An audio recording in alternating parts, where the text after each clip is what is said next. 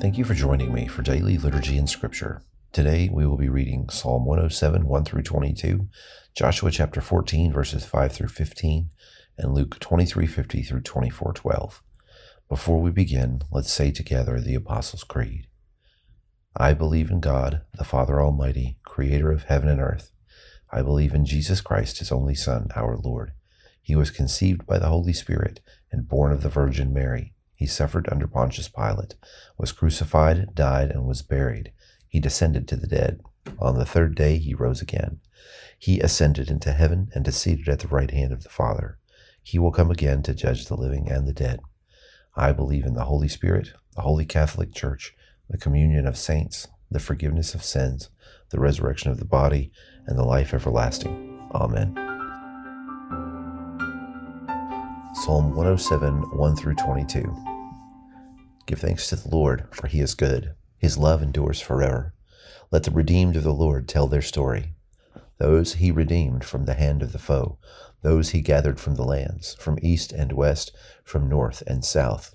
Some wandered in desert wastelands, finding no way to a city where they could settle. They were hungry and thirsty, and their lives ebbed away. Then they cried out to the Lord in their trouble, and he delivered them from their distress. He led them by a straight way to a city where they could settle. Let them give thanks to the Lord for his unfailing love, and his wonderful deeds for mankind. For he satisfies the thirsty and fills the hungry with good things. Some sat in darkness, in utter darkness, prisoners suffering in iron chains, because they rebelled against God's commands and despised the plans of the Most High. So he subjected them to bitter labor. They stumbled, and there was no one to help. Then they cried to the Lord in their trouble, and he saved them from their distress. He brought them out of darkness, the utter darkness, and broke away their chains. Let them give thanks to the Lord for his unfailing love, and his wonderful deeds for mankind. For he breaks down gates of bronze and cuts through bars of iron. Some became fools through their rebellious ways, and suffered affliction because of their iniquities. They loathed all food, and drew near the gates of death. Then they cried to the Lord in their trouble, and he saved them from their distress. He sent out his word and healed them. He rescued them from the grave. Let them give thanks to the Lord for his unfailing love, and his wonderful deeds for mankind. Let them sacrifice thank offerings, and tell of his works with songs of joy. Joshua 14, 5 through 15. So the Israelites divided the land, just as the Lord had commanded Moses. Now the people of Judah approached Joshua at Gilgal, and Caleb, son of Jephunneh the Kenizzite, said to him, You know what the Lord said to Moses, the man of God, at Kadesh Barnea, about you and me. I was 40 years old when Moses, the servant of the Lord, sent me from Kadesh Barnea to explore the land, and I brought back a report to my convictions. But my fellow Israelites who went up with me made the hearts of the people melt in fear.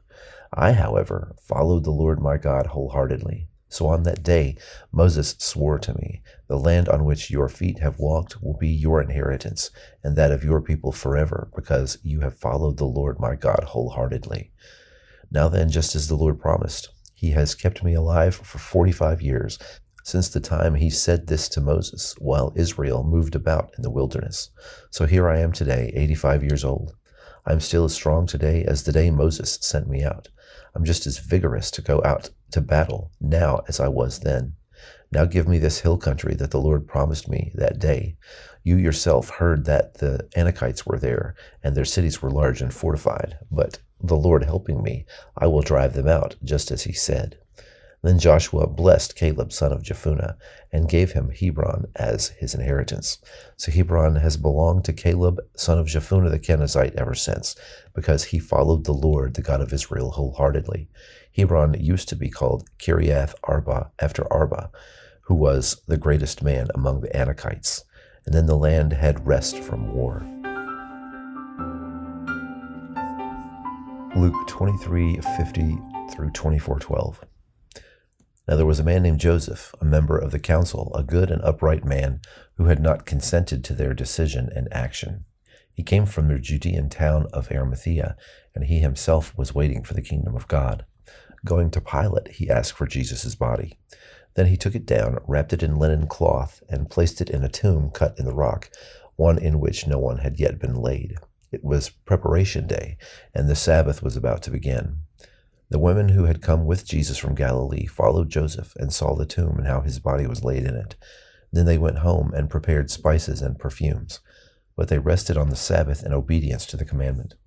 On the first day of the week, very early in the morning, the women took the spices they had prepared and went to the tomb. They found the stone rolled away from the tomb, but when they entered, they did not find the body of the Lord Jesus. While they were wondering about this, suddenly 2 men in clothes that gleamed like lightning stood beside them. In their fright, the women bowed down with their faces to the ground. But the men said to them, "Why do you look for the living among the dead? He is not here, he has risen. Remember how he told you while he was still with you in Galilee, the Son of Man must be delivered over to the hands of sinners, be crucified, and on the 3rd day be raised again." And then they remembered his words. When they came back from the tomb, they told all these things to the 11 and to all the others. It was Mary Magdalene, Joanna, the mother of James, and the others with them who told this to the apostles. But they did not believe the women, because their words seemed to them like nonsense. Peter, however, got up and ran to the tomb. Bending over, he saw the strips of linen lying by themselves, and he went away, wondering to himself what had happened.